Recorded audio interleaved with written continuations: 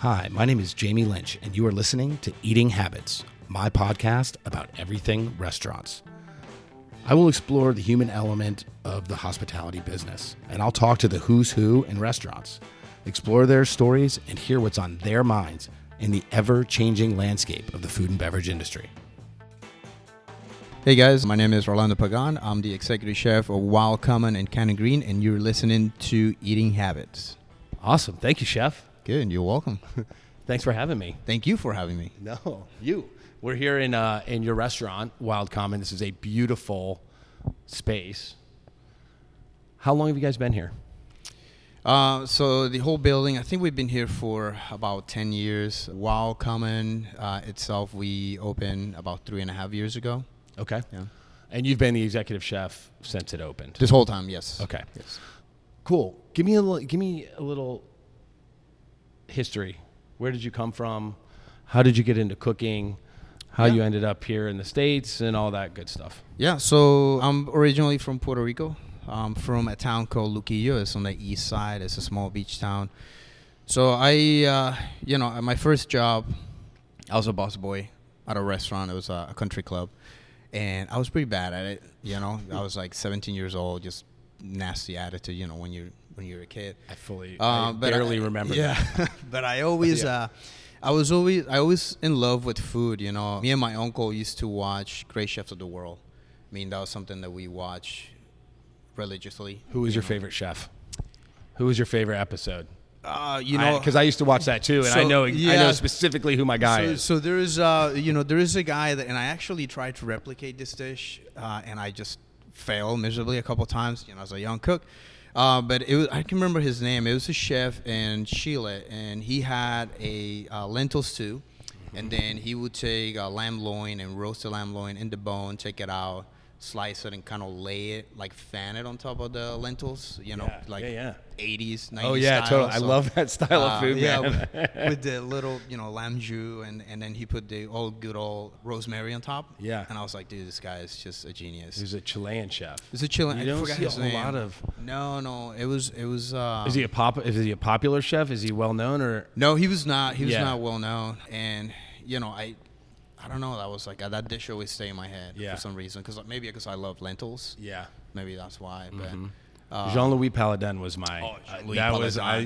When I saw him cook, I was like, "Holy shit! I want to be a chef. Like that guy's a badass." So like the French dude in DC. Yes.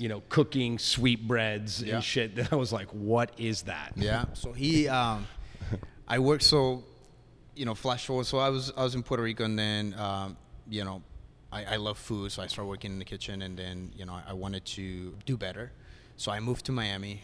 It was probably one of the most difficult things I've done in my life because I moved by myself. I understood the language, but I was not like fluent. Okay, so you took English in school or whatever, and like I mean you understand, mostly for movies and stuff like that. Okay. My mom, she speaks English, like she worked for the government, and she'd be like in communication with the government here, and they kind of like, did nothing major. She was just worked for the water company. It's not like she was like, Sure. She was just so I moved to Miami, and then I went to Johnson & Wales, and then I started working over there in restaurants. And one of the restaurants that I worked was called Vizcaya Grill. It was in the Ritz-Carlton, Coconut Grove. Mm-hmm. And I worked there for 3 years, and that's when I met this guy. His name was Patrick, French guy. He was front of the house, but he was a chef or a cook, and then he took some time off, and he introduced me to Jean-Louis Paladin. So I bought his book, and he worked for him.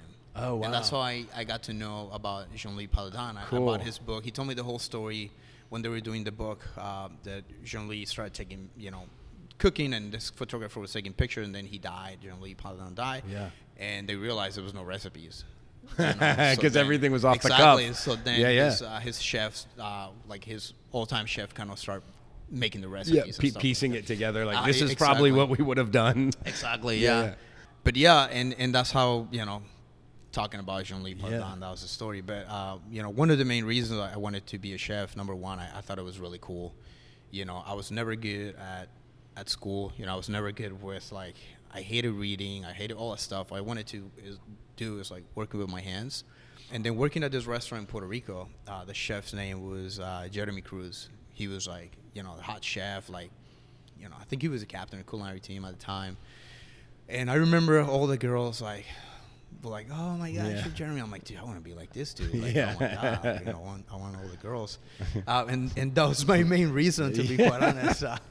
And then I moved to Miami, and I was there for about 5 or 6 years, and then from Miami, I moved to the West Coast. I moved to San Francisco. I spent 13, 14 years there. What prompted that move? Like, why go from, Miami? I feel like Miami, I can see that being a good gateway, right? Yeah. Like, there's a lot of people from, the Caribbean there. It's like the whole vibe down there is like beachy. Yeah. I can see you kind of fitting into that vibe. What made you think about heading to the other side? Yeah, so there was a couple of reasons. The first one, I always love wine. I always love, wine and food. I always, it's one of those things that growing up, my family was not, we were not rich, we were not poor, but my mom struggled, my stepdad, they struggle, and wine was not a thing, but wine was a thing that I was like, wow, this is really cool. For me, it was amazing. And the first time I did like a tasting menu when I was in Miami, and they pair wine and food, it was just like a light bulb. Yeah. Like it just went up in my head.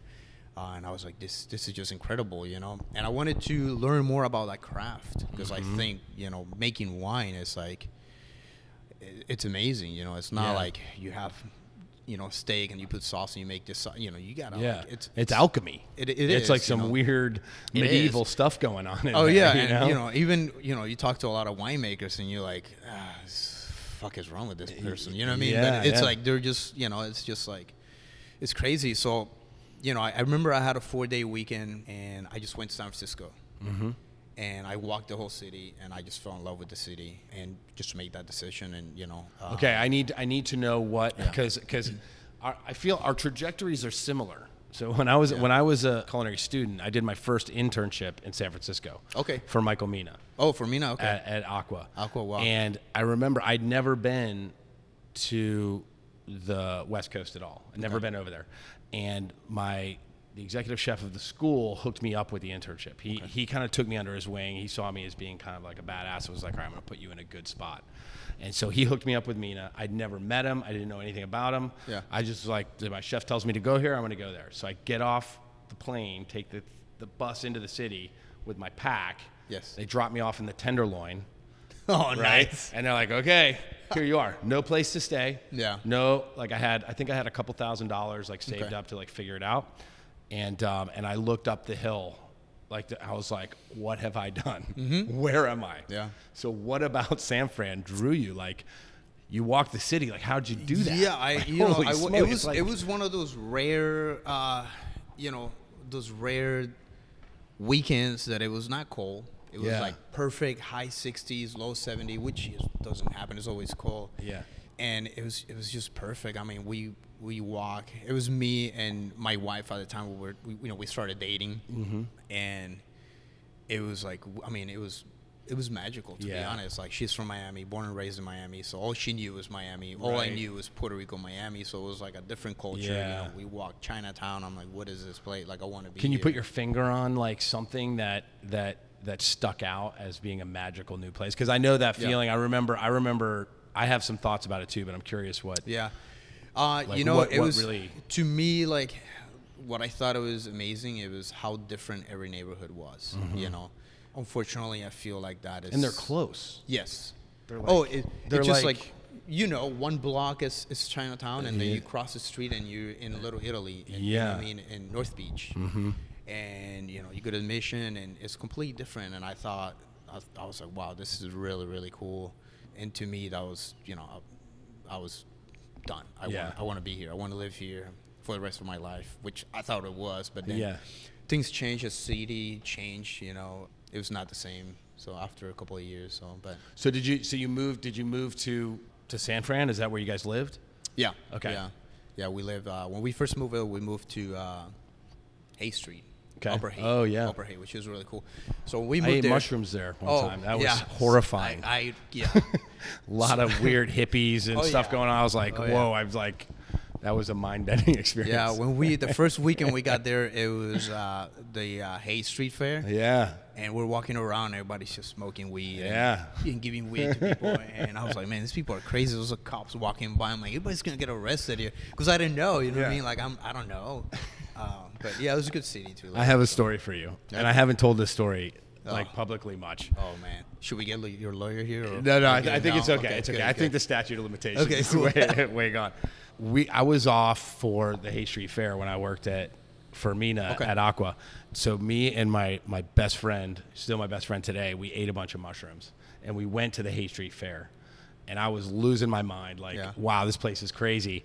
And walking down the street is the sous chef with like two of like the senior line cooks like hanging out. And they notice us and come over and they're like, hey guys, what's going on? I was like, started freaking out. I'm like, oh my God, my boss knows. Like, I'm losing it over here. And I was like, I think I was 20, 21 years old or something. I was just like a kid. And I started freaking. It was like, damn. What year was this? God, that had to have been 98 maybe? 1998 or something. Damn. I don't know, a long time ago. Yeah. Anyways, go on. Sorry. No, please, you're good. But yeah, and then, so that's what basically draw us to San Francisco. Yeah. So how was your experience cooking there? Oh, it was amazing. I moved there and I've never been afraid of work, so I had no job. Yeah. Nothing set up. People always. I do that a lot. I don't know. I'll do whatever I need to get done. So I was not very concerned. And then I got a stage for Gary Denko. So then I started working for Gary. When was that? What year were you there? Either 04 or 05. Okay. Yeah. So Gary is like, at that point, he is well established. Yes. He's kind of the godfather of San Francisco. Yes, exactly. We will go out and, we go out and eat. And it's something, honestly, that I feel like we don't do as much as before. Like, industry people will come to a restaurant, you take care of them. Mm-hmm. This is people that they share your same passion. You know what they go through. You know how difficult it is. You know how some people don't appreciate what you do. So we will take care of them. So that was over there. We go to a restaurant, and they will say, "This is Gary's boys," and mm-hmm. then that was it. Like, food started coming in, drinks started coming in, and mm-hmm. and it was really, really cool. Yeah. It's something that I never experienced before. So, right. But I worked for him for about 3 years, maybe a little over 3 years, but it was an amazing experience. So. What was what positions did you hold? So when I started working there, I was fish entremet. And then I was the fish guy. After I was the chef de partie, I took care of all the fish station, which was really cool because every chef de partie, like, you order your own stuff. You know what I mean? Like, and you don't screw up your order. You know how it goes. I remember one time this is 18, 17 years ago. Yeah. I forgot to order I-86 Bronzino. And like calling Vassler, he was kind of Gary's chef de cuisine. He was a really good friend. He passed a year ago, fortunately. Really amazing person. He was like, I made this guy so angry. He was, yelling at me, and I was like, I want to just die right now. Like, please, God, just take me right now. Yes. And that was the last time I ran out of fish. Yeah. But yeah, it was a really awesome experience. That's great. Yeah, I feel like those intense, like, formative experiences as a young cook, I'm not sure that they exist the way they did for our generation, for kind of the new guys. I don't know. Yeah. What's your kind of kitchen ethos here? What's your style in the kitchen? You don't seem to be like a raging lunatic to me. You seem pretty chill and pretty. Yeah. I'm sure some people are going to listen to this and they're going to disagree with you. Like you said, growing up in the industry, I started growing up in the industry in 97, late 90s. So that was the thing. That's still how you manage people. I have chefs when I was in Miami. That's how they manage. It was, it was yelling, and I thought that's how you do it. Growing up in that, that's how I learned. I thought that's how you do it. That's how I learned. I feel like that was the best way that I will learn, so for me, I was like, okay, this is the only way to teach somebody. This is how you do it in the industry, because you hear all the stories and all that thing, and it was maybe up to a couple of years ago that I started realizing that there's other better ways. I married a psychologist, so that's helpful. So it's nice. Very helpful. It saves you a lot on those, yes, those therapy bills. I did. I took therapy for many years myself.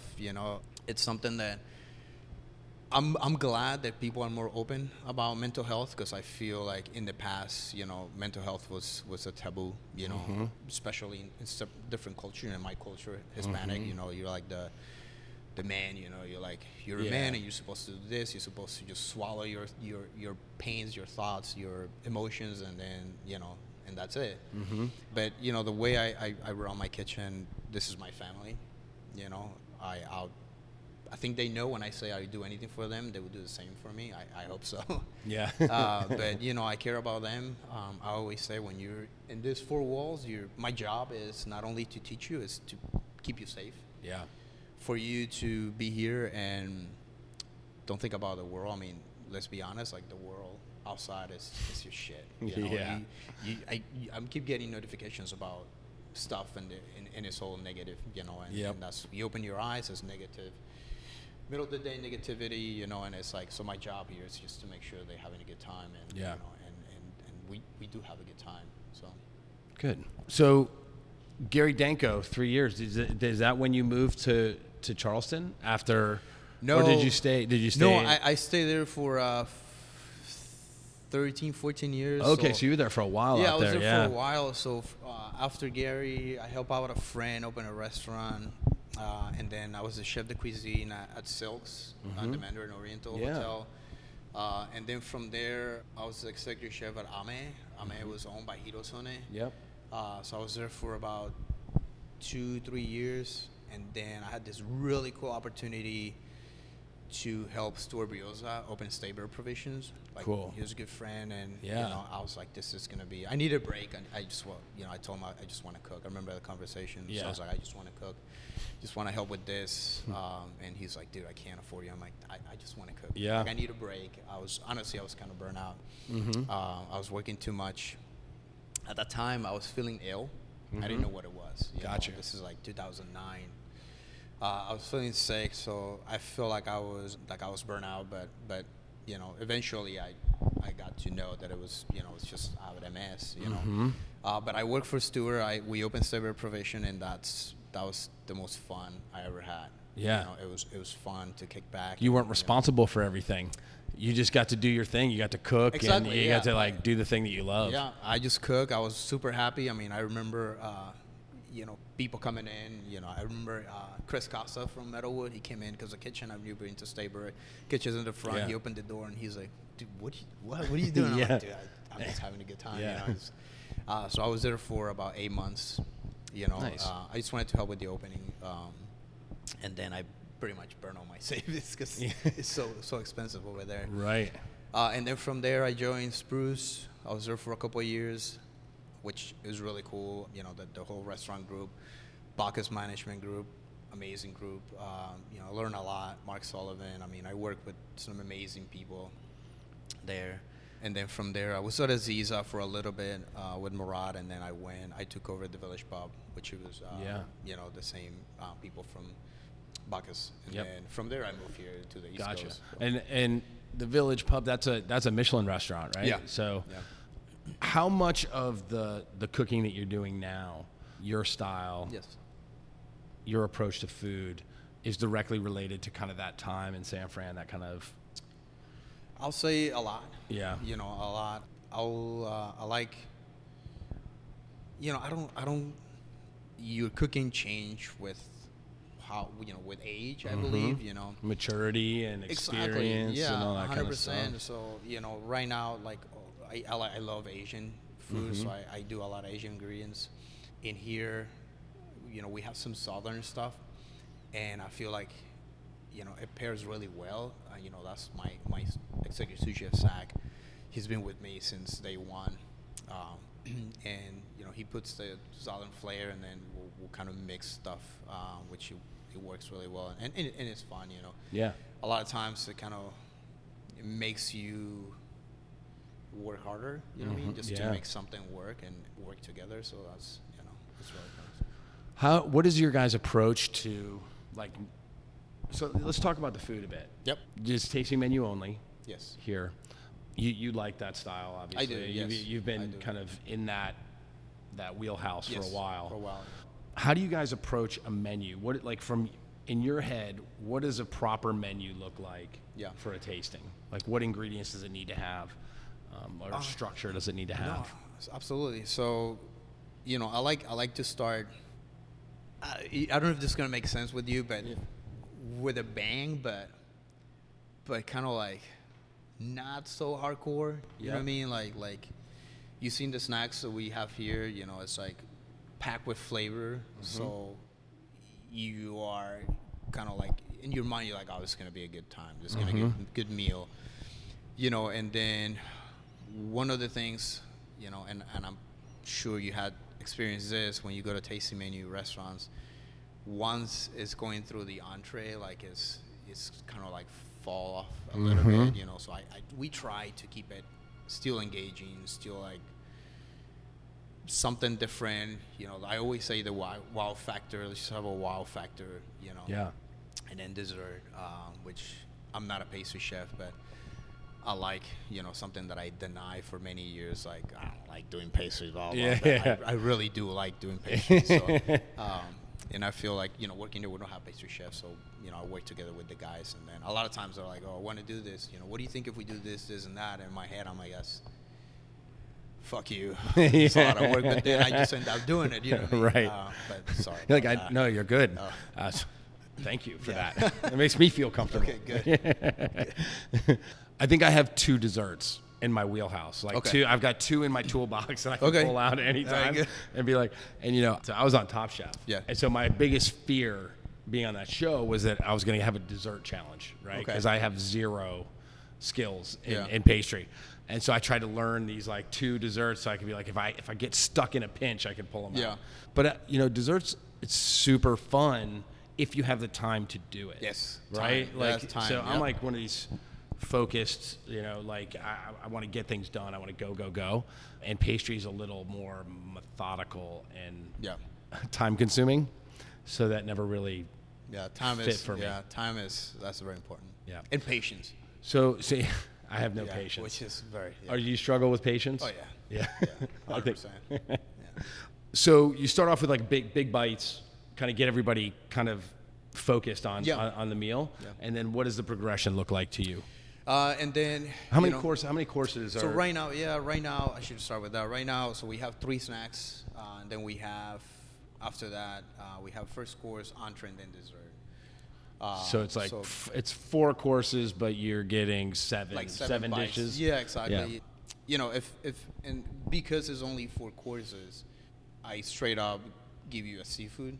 You know, if it was a little longer, I'll probably do vegetables. I love vegetables. Yeah. So I'll probably do vegetables, but you know, I also want people to feel, you know, I don't want to have the first course be a vegetable because then people be like, this is, you know, too expensive. I don't want you to go home and be hungry. Right. I want you to go home like feeling that you ate good, you know, not that you're not overfull. You know, I hate that feeling. You go home, you're like, oh my God, like, I can't, you know, tomorrow's gonna suck for me. And it does, you know, like it's not pretty. So. Right. Yeah. So 4 courses, always a fish. Yeah, always a fish. Do you always do a protein? Do you always do a meat course? Yeah, we always do meat.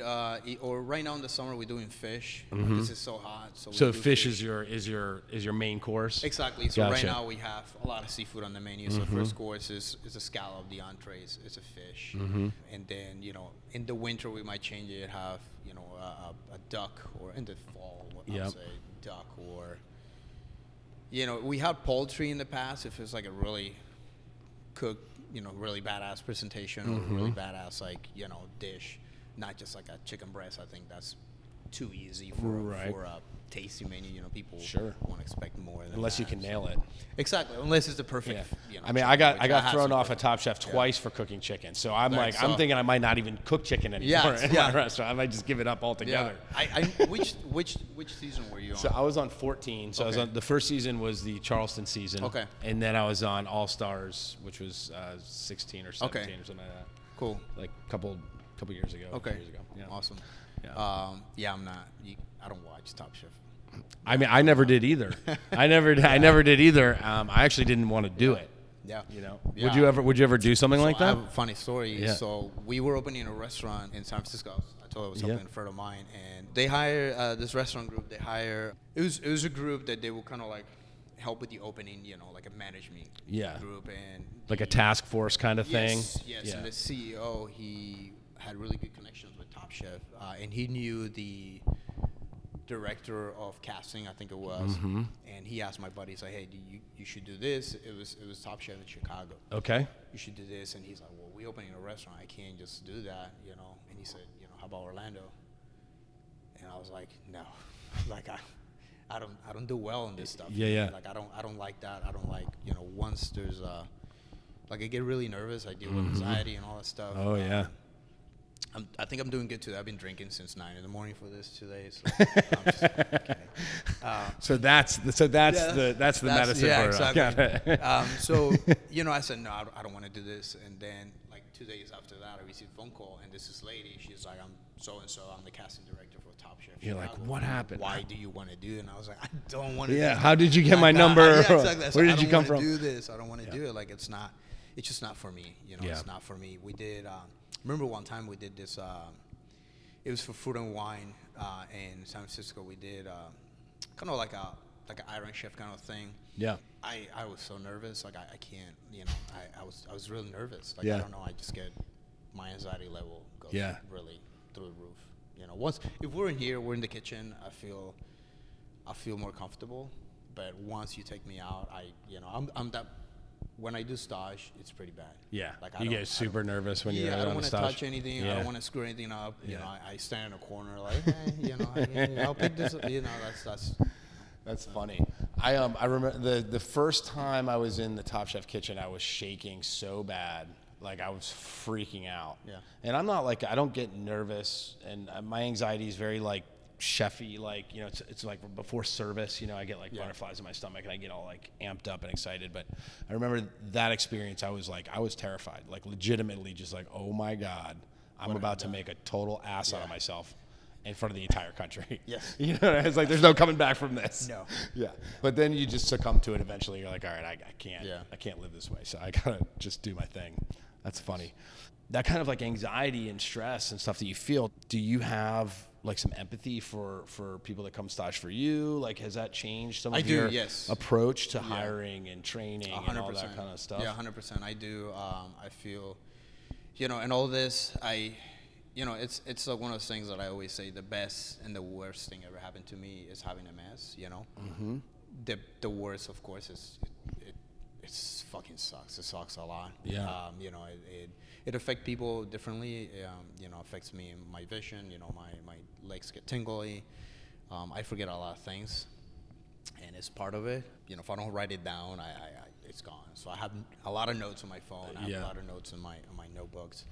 You know, and that's the worst. But the good thing was, you know, I'll say I hit rock bottom. It was a different rock bottom. You know, it's not like when you're an alcoholic or you know, drug addict. It was a rock bottom, you know, like mentally. You know, I deal with anxiety. It just something that just started happening. It never happened before. I remember. When did that start for you? Exactly. Remember, you know, before moving to San Francisco. It was like 3 or 4 days before I went to Puerto Rico, and I was talking. You know, I was hanging out with my family. I was really nervous because I was gonna meet my dad for the first time. I was gonna talk to him in about 14 years, 16 years. We're trying to get, you know, our relationship back on track. So that anxiety was there, and I was like, wow, this is new to me. But then after, when I flew from Puerto Rico to Miami, I had this thing that I never felt before. It was on the plane, and I was having a lot of anxiety. I was like, I'm about to lose my shit right now. Like, what was happening? Like, were you like getting yeah, like, I all, was like, I needed to get out. You know, I was in the plane, and I was that like guy. panic I was, mode kind of yeah, thing? exactly. Yeah. But I was sitting, but at the same time, I was like, I feel like if I open this door, I can just jump and land on something soft, and I'll be fine. You know what I mean? Like, yeah. your head is, in, you know, all this stuff, and then Wow. and then that stayed in my head for years, for a long time. You know, I remember driving, because we drove from Miami to San Francisco. I remember driving and thinking like, I'm going crazy. Like, I'm going crazy. This is not okay. Yeah. And all I did was like, good old Latino man, just fucking push it down. You know, push it down. And you know, it was not. It was maybe like 3 or 4 years after that I just kind of had like a breakdown. You know, and I remember going to work. Like, I was like, I don't want to work. And I was like, I don't want to go to work. And my brain was all foggy and everything until service. You know, once service hits, I was like, this is it. I'm happy. This is my happy mode. Yeah. You know, I forget about the world. I forget about everything. So, you know, I finally started taking therapy, and I was pretty lucky. You know, I met the therapist that I went to, was the first guy I saw, and I saw him for a long time, probably 8 years. And that helped me, you know, and this is when I said it's the best thing happened, because it helped me to open my mind and kind of like be more compassionate about people. And we all go through shit, you know. It's like, yeah. You know, there's a saying, I forgot his name, he's a comedian, his wife passed a couple of years ago, but, you know, she used to tell him, you know, be kind, you know, because there's chaos out there, something like that. And I always, you know, and to me that is true. You know, we don't know what we go through. You don't know what somebody else goes through, and that's something that, you know, when people come and work here, I try very hard to get to know them for who they are, you know, where they come from and all the stuff, because I feel like we can connect somehow in there. That aspect of it helped me out to kind of open my mind and be more compassionate about people. Did that work with the therapist? Is there any tools or tricks that you learned to handle stress or anxiety that you know other cooks or chefs could learn from?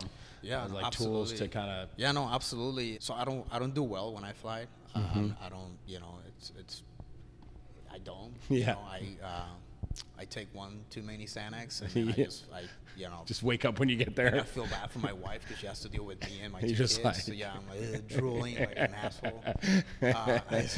She actually taking pictures of me, like just my head down and just drool like coming down, you know. We're gonna have to reach out to her and see if we can get one of those pictures for our little thumbnail for this episode. So one of the things that I do is breathing exercises. Like, you know, people are like, oh, breathing, it is, you know. Yeah. It's like you got to learn how to breathe from your stomach. You know, you know, you want air to circulate in your brain. That's one of the things that I do is very important. And you know, I do this visualize like air coming through my nose. And then when I breathe out, for some reason, the air is blue.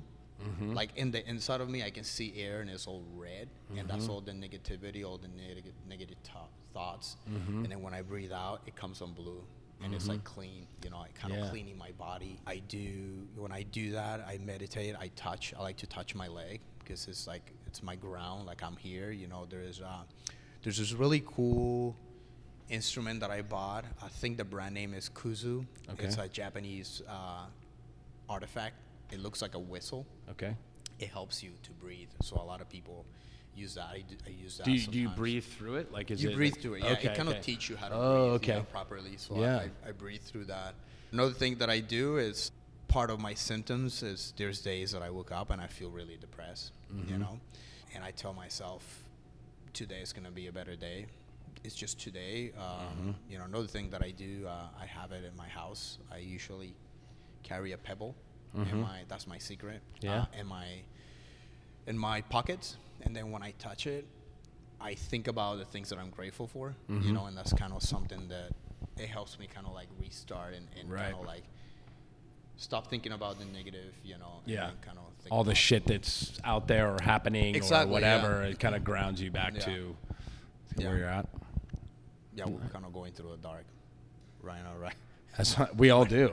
I mean, My story is well documented, and Yeah. it ain't all like, rainbows and gumdrops. That's for sure. Yeah, no, I mean, it's one of those subjects that it's like But I think it's important to talk about because obviously you're doing very well, right? You have an awesome team. You have a great restaurant. You guys are.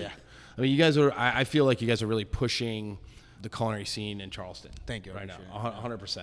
The dinner I told you before we started, the dinner that Corey and I had here, my fiance, was probably the best I've had in Charleston. And I ate at McCrady's when Sean was there. Like, I've eaten around. I'm a professional eater, and this was one of the best experiences we had. So it's important to kind of highlight some of those difficulties, and struggles that people have, because they are temporary. Mm-hmm. Like you're saying with the rock and the breathing and stuff, is like it gets you back to kind of your center, and all that stuff is temporary. Yeah, it is. It sucks for a while, but based on your decision making and your thought process, you can turn it around, and sounds like you're kind of a testament to that story. I mean, it's, and I still struggle. I mean, it's something that is never going to go away. I remember talking to my therapist, and I'm like, how do you make it go away? And, one time joking, I'm like, you're a pretty shitty therapist. It's not going to go away, Yeah. But it's a job security. Exactly. It's like, I've got you forever. Exactly. But it was one of those things that you learn to manage, you learn to manage it. The first time I met Sean, when I got hired at McCrady's Tavern, I met Sean. We clicked right away because our thing was like mental health, like how do you approach it? And he will ask me the same thing because, it's one of those things that it's, like we were talking earlier, like it was a taboo, people would think, this person is crazy, like stay away from them, kind of things like that. And, and it's not, we all have shitty time, man. We have shitty moments. And, if you're not here, for example, my favorite baseball player of all time is Roberto Clemente. He's Puerto Rican, and he was a huge humanitarian, and he has a quote that he says, if you're in the earth, I'm gonna fucking butcher this thing, so it's okay. I hope I see him one day when I die. He's like, dude, you fucked that up. But he basically said, if you're not on the earth, to help people, like you wasting your time. If you don't help people, something like that, you're wasting your time. And I feel like, we all suffer. We all have shitty times. Like if I see you, let me just lend a hand. So, I feel like a lot of what you guys do here is rooted in hospitality. Like it truly is a hospitality experience. It's not just about a tasting menu with creative dishes, though they are, but the team is all kind of unified in this kind of hospitality focus. Yes. We felt it. The staff, the service staff were super friendly. Yeah. They were not pushy at all. They were very comfortable and kind. I remember you guys, the chefs, delivered many of the dishes and talked to us about what the dishes were and all that kind of stuff, which was a nice touch, and you don't see that very often. Yeah. Talk a little bit about that. Why do you guys do that? Why is that part of your approach? So this whole idea came up because we were just tired of, I don't know if it was tired or bored, but we wanted to be different. We wanted to have the kitchen kind of be more involved with service. We wanted, if you think about it, you work, you work at Daniel, right? So, for example, I've been to Daniel, and the best experience that I never forget was like Chef Daniel sat with me and my wife at the time, and we enjoyed a bottle of wine together, and I asked him some questions about the food, and I 100% I'm sure he didn't know, what was in there, but he kind of like told us and walked us through. So, to me, that was like the experience. That was like, I'll never forget that. I'll never forget that experience. So we wanted to kind of provide some kind of experience like that to the guests. You come in and you have one of the cooks, one of the chefs coming in, bring you a dish, kind of explain you through it, like, this is how we do it. This is the person that's cooking your food. That is really cool because, and let's be honest, a lot of people, they think we're rock stars. We're people love chefs right now. I don't know, man. I don't know, because we're just a bunch of uneducated people. We're people totally. We eat. Exactly. We eat. We could not like work with normal people. Like, Right. you know, I can't see myself in an office. Just I can't. The things that come out of my mouth, I'll be fired a long time ago. Yes. So this is our safe environment. So I don't know why people think that we are like. So why an open rock kitchen? stars, What right? are you doing? I walked in here and sat down in the open kitchen. We'll get some pictures of it. Yeah. I was like, man, this guy's got some balls. Like No, having like yeah. everything open to the dining room. Yeah, no, it keeps us in check, but we keep it fun, and you know what I Yeah. mean. Like we just joke, and it's like this is who we are. You know, we're not hiding behind it. You know, this is who we are.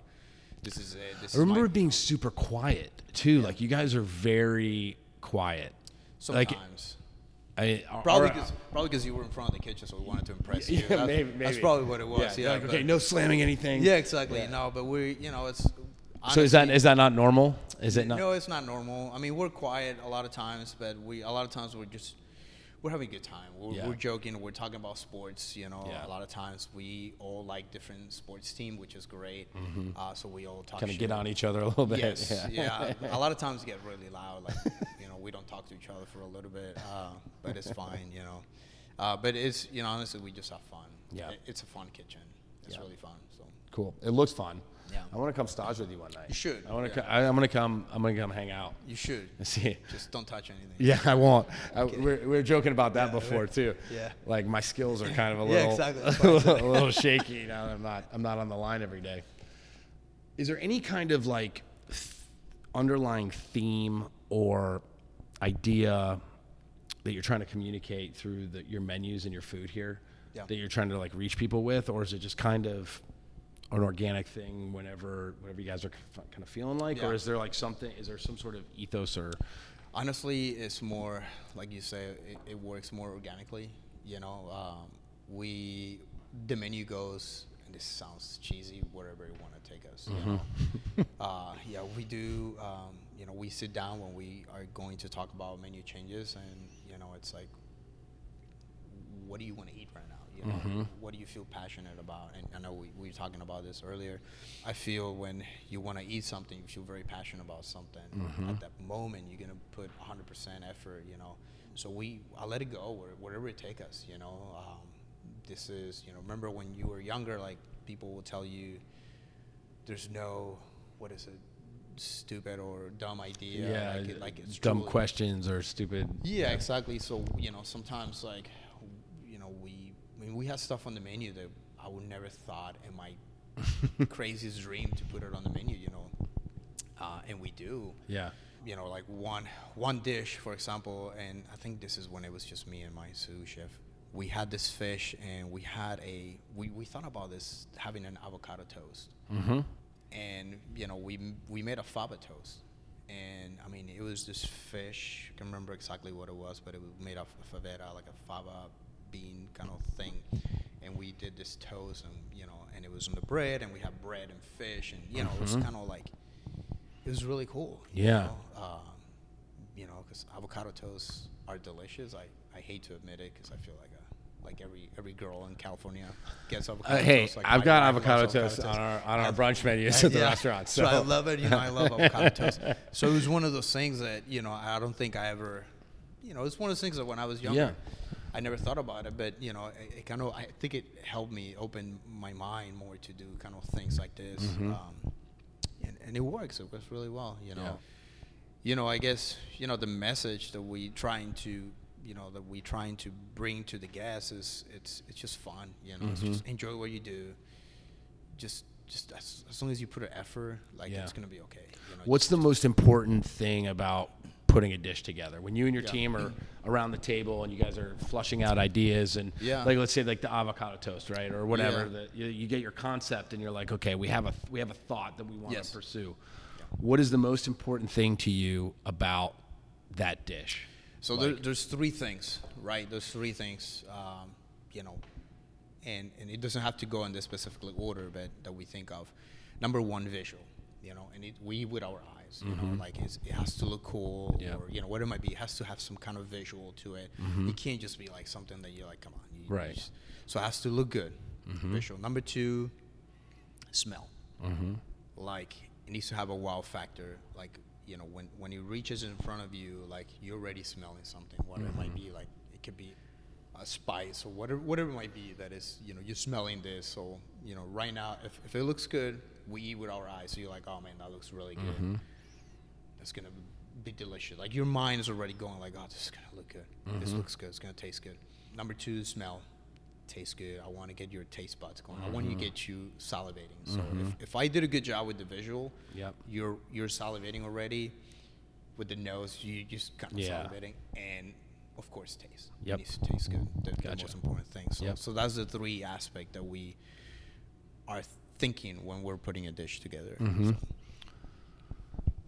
Do you have any secret weapons in your toolbox, like to get to hit any of those notes? Like, you got any secret? Yeah,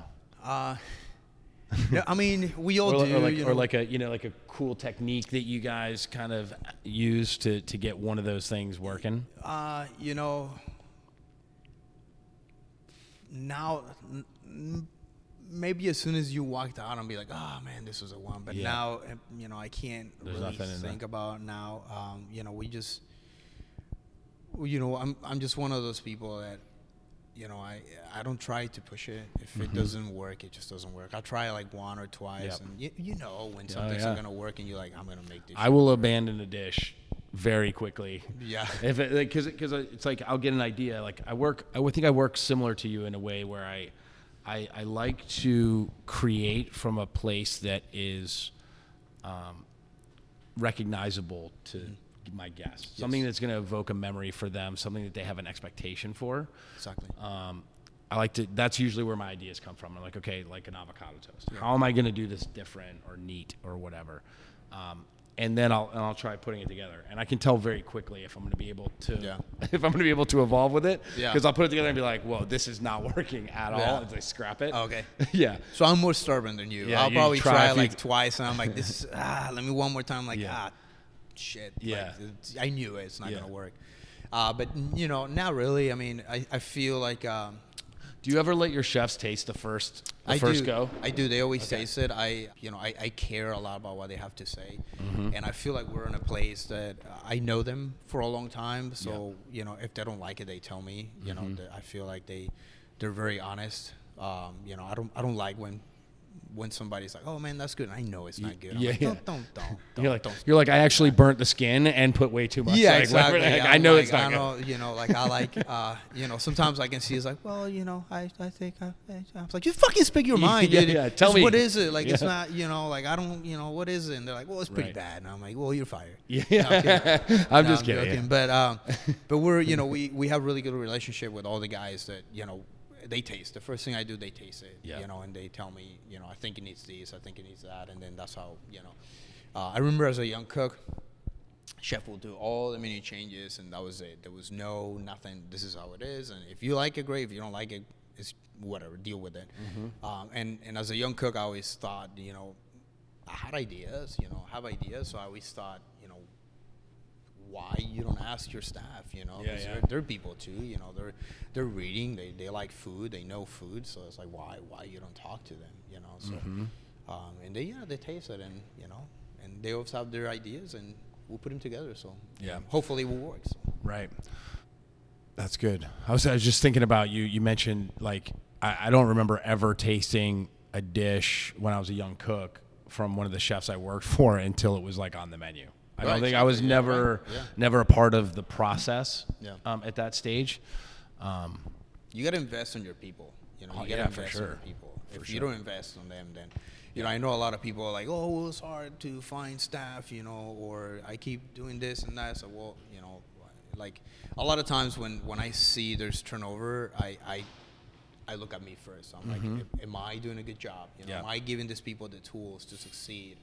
Or I'm part of the problem, right? Because you got to start with yourself. If you're not honest with yourself, then what are we doing? Did you ever suffer from that earlier in your career as a leader and as a chef, like not being particularly a good leader, and having turnover and stuff like that? Like what kind of leader were you? I did at the beginning. When I first started being, kind of like being in charge of a kitchen. It wasn't as bad, to be honest. The turnovers were not that bad. I come from a very kind of loving family. My family, we're all together. To me, it's normal to care about people. Yeah. So I was always being very caring. But I know there will be parts for me, especially, when I get upset. I used to be one of those people that hold things and then it was like explode. I mean, Right. So some of the guys here, they haven't worked for me in the past. Yeah. Some they have, so they love to like tell stories. I just walk away because they think it's funny. To me, sometimes I feel embarrassed. Yeah. It's embarrassing. I fully understand. I lost my shit. I mean, I remember just smacking sheet pans or throwing things across. I mean, throwing food at people, and it's it's like you do it, and I always hated that feeling going back home, like, man, what an ass I am. I think that is a common that is common for chefs, especially chefs. I think of our generation, right? Because we learned a more aggressive style of leadership, and I mean, you worked for some very intense places, and I think we forget sometimes, right, that it's just food. Yeah, right. It's like we're feeding people. Like we're here to take care of people. It's just food. Like, why are you getting so angry? Yes. You know what I mean? Yes, and it feels like, and I think a lot of that partly is because we put ourselves in that position, right? It's like you're doing something that's like a service that's unachievable, right? You drop 100 guests at the same time. Well, you know what? That service is going to be rough. Yeah. And I think having that understanding that it doesn't have to be perfect all the time. Yeah. For people that are kind of artful when they do, you want everything to kind of hit all the marks. Yes. And it's easy to get frustrated and angry, and sometimes we just got to remember, it's food. It's food, man. It is, and I think, the older I get, I'm in my mid 40s now. The older I get, the less I care what people think about me. You know what I mean? Not in a bad way, but for example, when you're younger, I feel like as a chef, this is my craft. This is I'm opening myself. I'm being very vulnerable.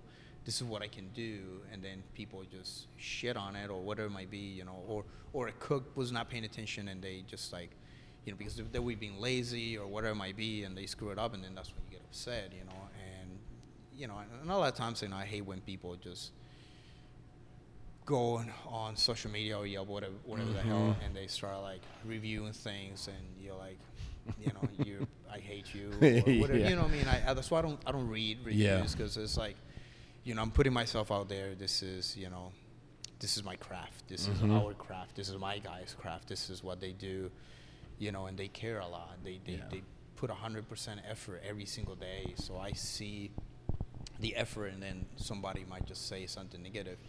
Be constructive, That's what I always said. If you're gonna say something negative, just say why or whatever it might be. Be constructive. Give us something that we can improve on. Exactly. Like, don't just be a hater, Yeah, I don't go. I don't go to. You're a doctor. I don't go to your doctor's office and I tell you what to do. You know what I mean? Like, I trust right. you. Like, trust us. Yeah. This is what we do. So, Yeah, totally.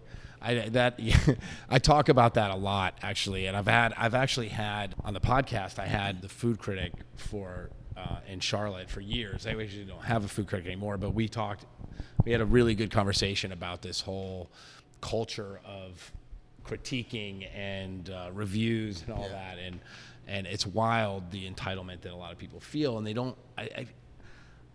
I don't really think a lot of times it has to do with the experience that people had. It's more like this, this need to share their opinions of something. Yes. Right? Because many times, like we read reviews. I don't read them because I'll go crazy. I don't. Yeah. But we have people that review the reviews, and they look through them for tidbits of information that we can use to improve. Yes. And then sometimes we joke about the totally ridiculous. I know there's a lot. There's a lot of ridiculous stuff out there, and how you're ruining people's days with the way you oversalted their broth or something. Yeah. I'm like, come on. Like, really? Like, that ruined your day. Yeah. Exactly. That's what did it? That's the salt. Yeah. Okay. I feel bad for you. Yeah. Yeah.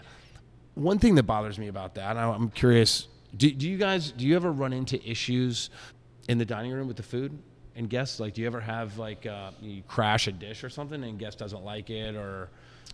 I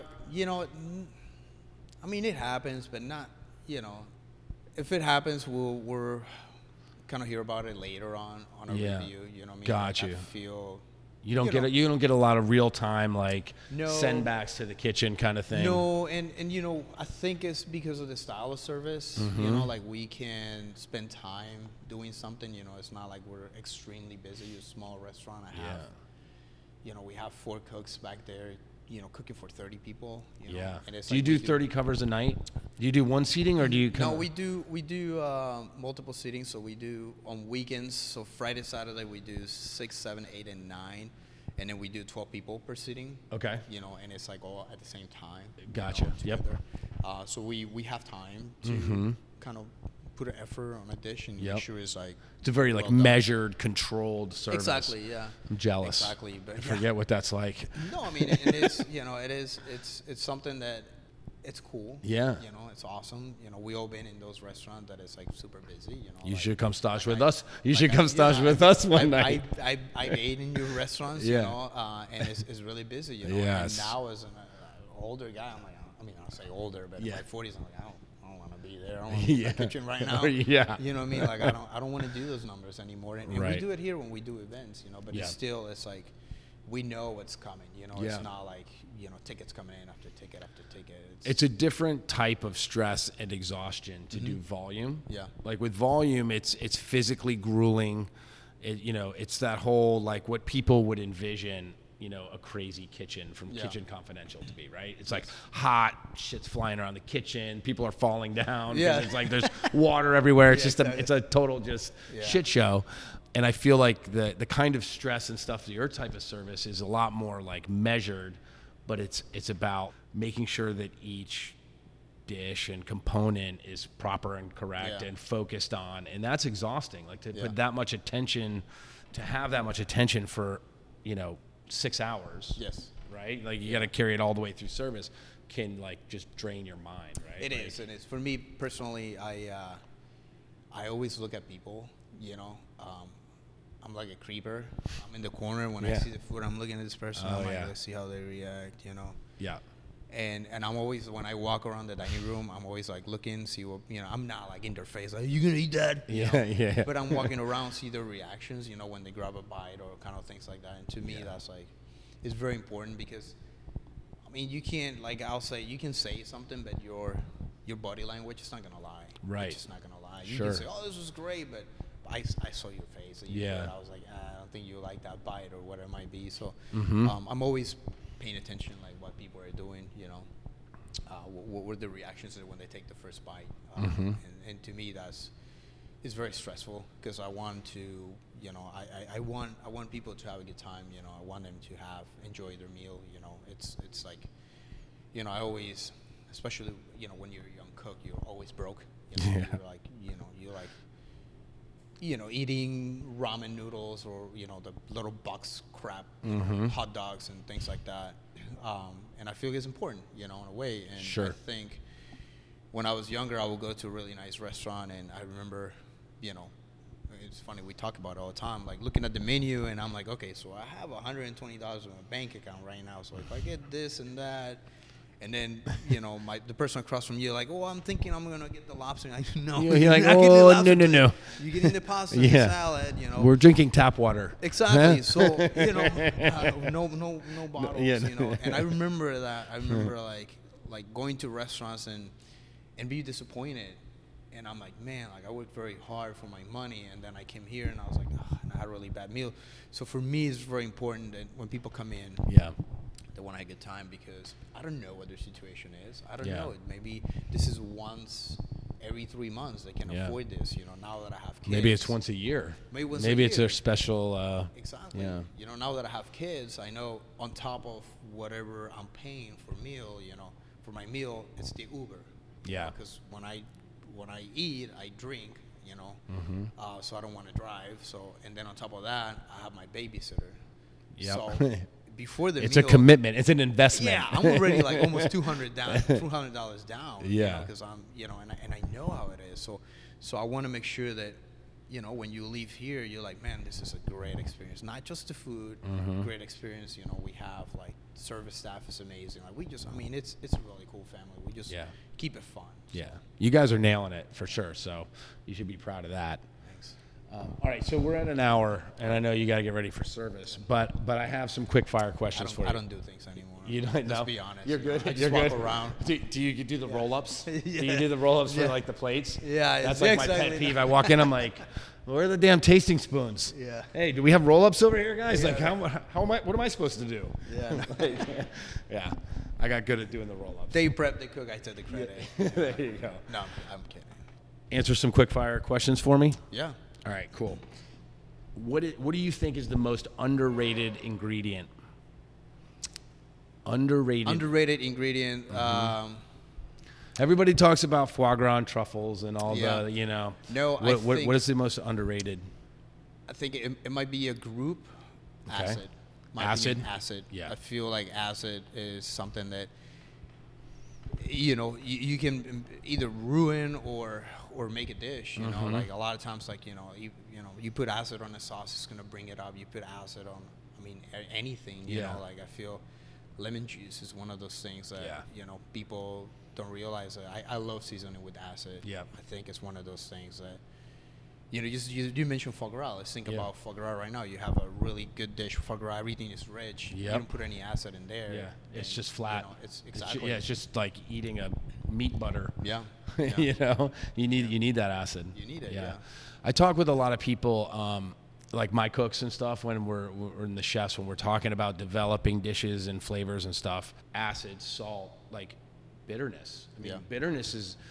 I always shoot for, I want a complete flavor wheel in a bite, right? So like, if there isn't bitterness, I'm like, oh, maybe we got to char that bread a little bit more. Maybe you got to put a little carbon on that, whatever. I don't think people think about that. Yeah. And that was really important for me as a young cook. Like when I was working for Andrew Carmelini, it was about creating your cooking voice. But you had to understand the language. Yes. Right? Like everybody wants to be a chef. Everybody wants to create. Everybody wants to be, have their own cooking voice. But like if you don't understand the language, you're just talking out your ass. Exactly. You gotta understand how these flavors work together, how they do that. That's good. I like it. Yeah.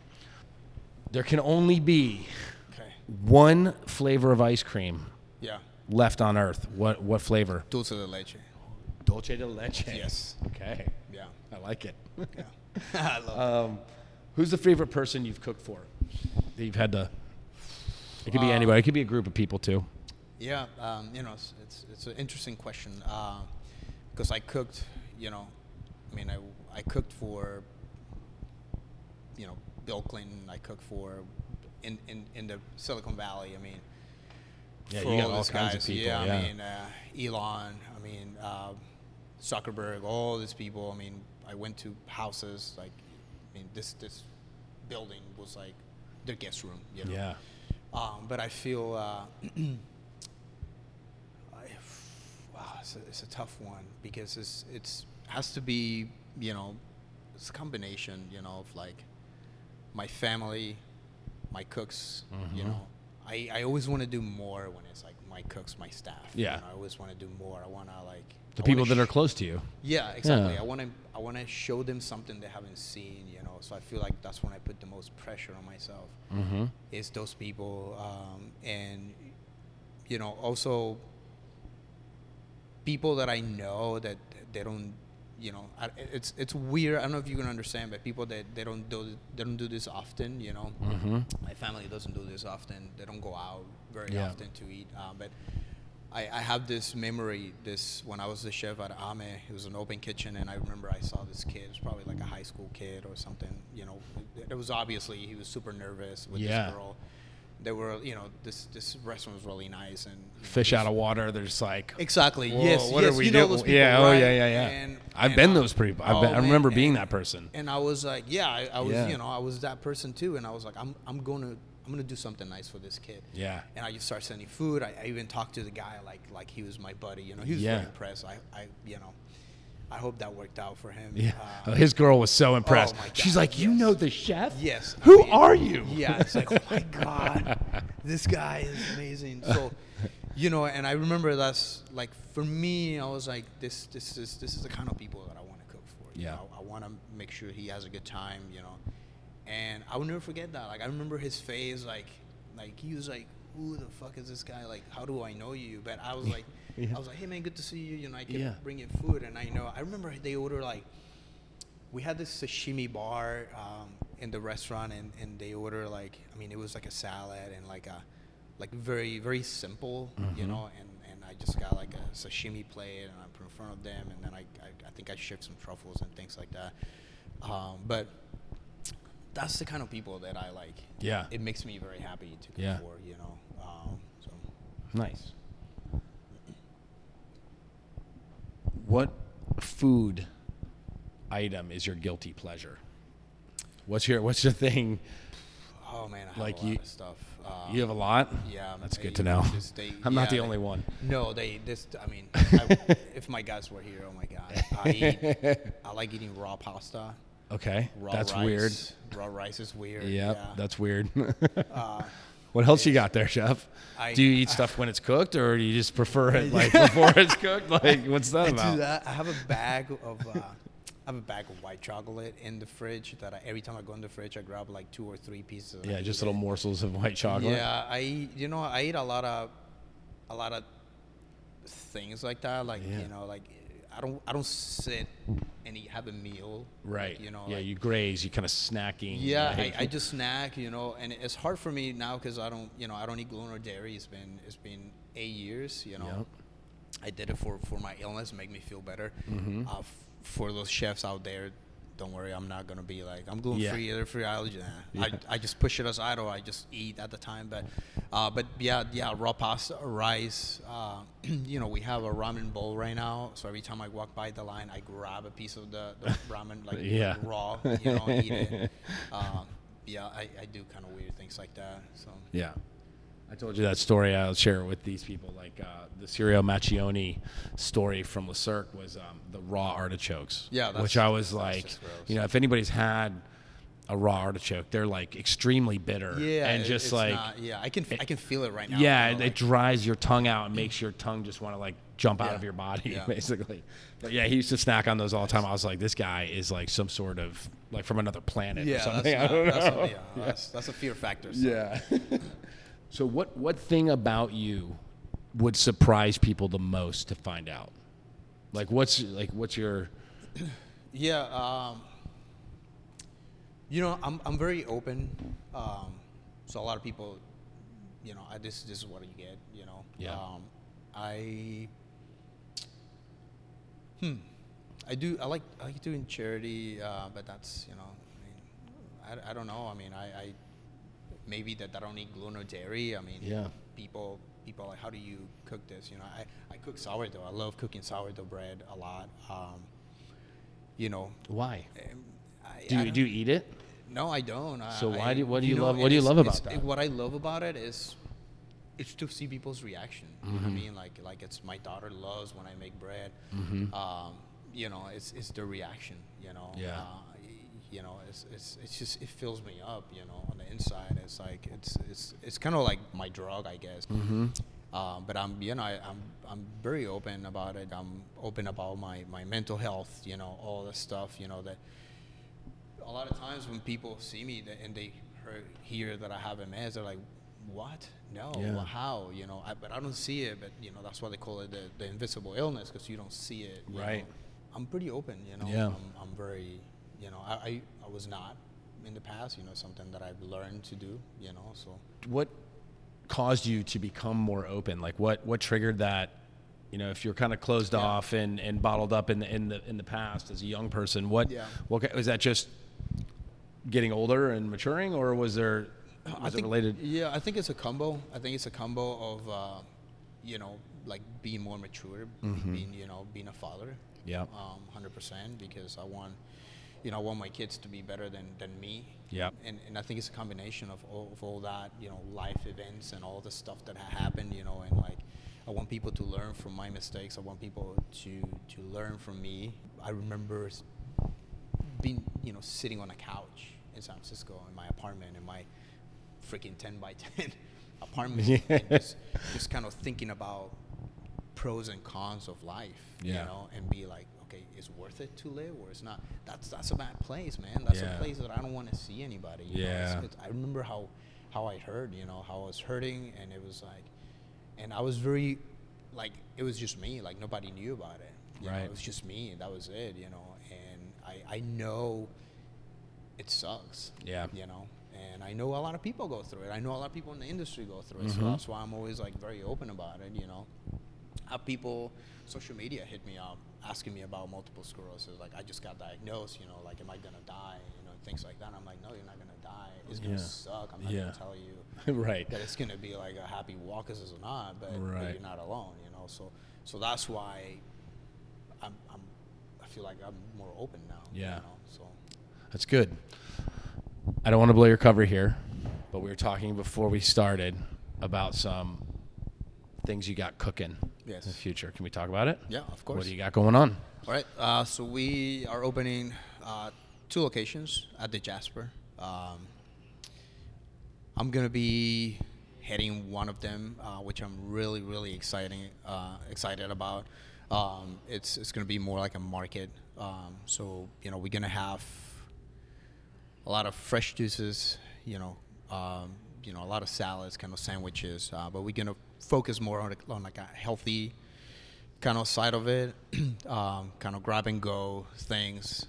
We, right now I'm just working on the menu right now. Like, it's not, the menu is not finalized. This is going to happen in a few, maybe like 6 months from now. Okay. But, there's going to be like a couple slotty sandwiches, for the dudes that are hungover, from the nights before. I think I see plenty of them wandering around the halls of the Jasper. Right? Yeah, all the time. Yeah. Yeah, I see when it's like Sunday mornings whenever we open the restaurant. I see what they leave behind in the sidewalks. Yeah, it's not pretty. Yeah. But yeah, that's gonna be it's a very exciting thing. I'm looking forward to it. It's something new that I've never done. This is the kind of food that I eat now. I watch what I'm eating. I like to eat on the healthier side. Number one, because I don't lose as weight as fast as I used to anymore. Right. But it makes me feel good. It makes my body feel good. And this is what we're going to cater to. The clientele. It's more healthier side.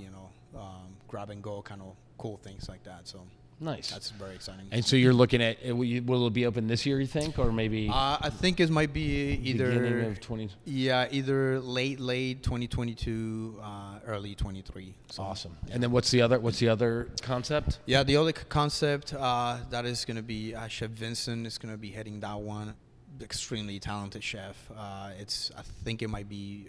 It's more like an Italian, upscale Italian cuisine. Nice. Which I think it will kill it there, and and he's just so talented. So I think it's gonna be amazing. Awesome, man. Well, listen, really cool. I am super stoked about you talking with us. I had a blast getting to know you better. Keep doing what you're doing here. You guys are crushing it. I can't wait to come back. We'll talk real quick about your pop-ups that you do here.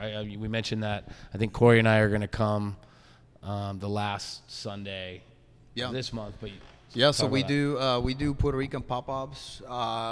We do them every year. The last Sunday of June, July, and August is more like street food, and it's really fun. It's a lot of fun. It's How can people get tickets?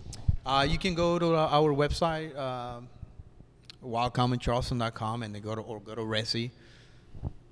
Sorry, go to Resi and and make a reservation. We are also working. We're in the early stages to start doing farmers kind of dinner. Promoting the farmers from the area. We're gonna start with Duck Patch Farm, which is a farm owned by our banquet chef here. We're gonna start doing more collaborations and do tasting menu, and most every ingredient I will say is coming from his farm. So we're trying to do that. It's something that I've done in the past in the West Coast. Bring farmers in and kind of like have people talking to the farmers. Because a lot of people also they want to grow stuff in their own house, and farmers kind of help them with that stuff. And these people they work extremely hard. As you know. Oh, yeah, I know. Yeah, Corey and I did that briefly. And it's also great to educate people where their food's coming from. Yeah, like exactly. Connecting people closer to the source of their food, I think, is part of our job as chefs now, right? Yeah. It's like, you and I both worked in restaurants where we had access to the best, most beautiful ingredients from anywhere in the world you can imagine, right? Yeah. It would just show up on a magic truck, and you're like, whoa, these are the most perfect urchins that came from wherever. Yeah. And I think nowadays with the fuel problems and supply chain issues and all that kind of stuff, and just cooking locally, it's really important just to connect people or familiarize them with like what grows in your area and who's growing it. Support this guy. Support the farmers. I love that. They're doing an awesome job. That's great. Anything else you wanna plug before we head out? No, I mean, I just want to thank you guys for having me. This is very exciting. Yeah.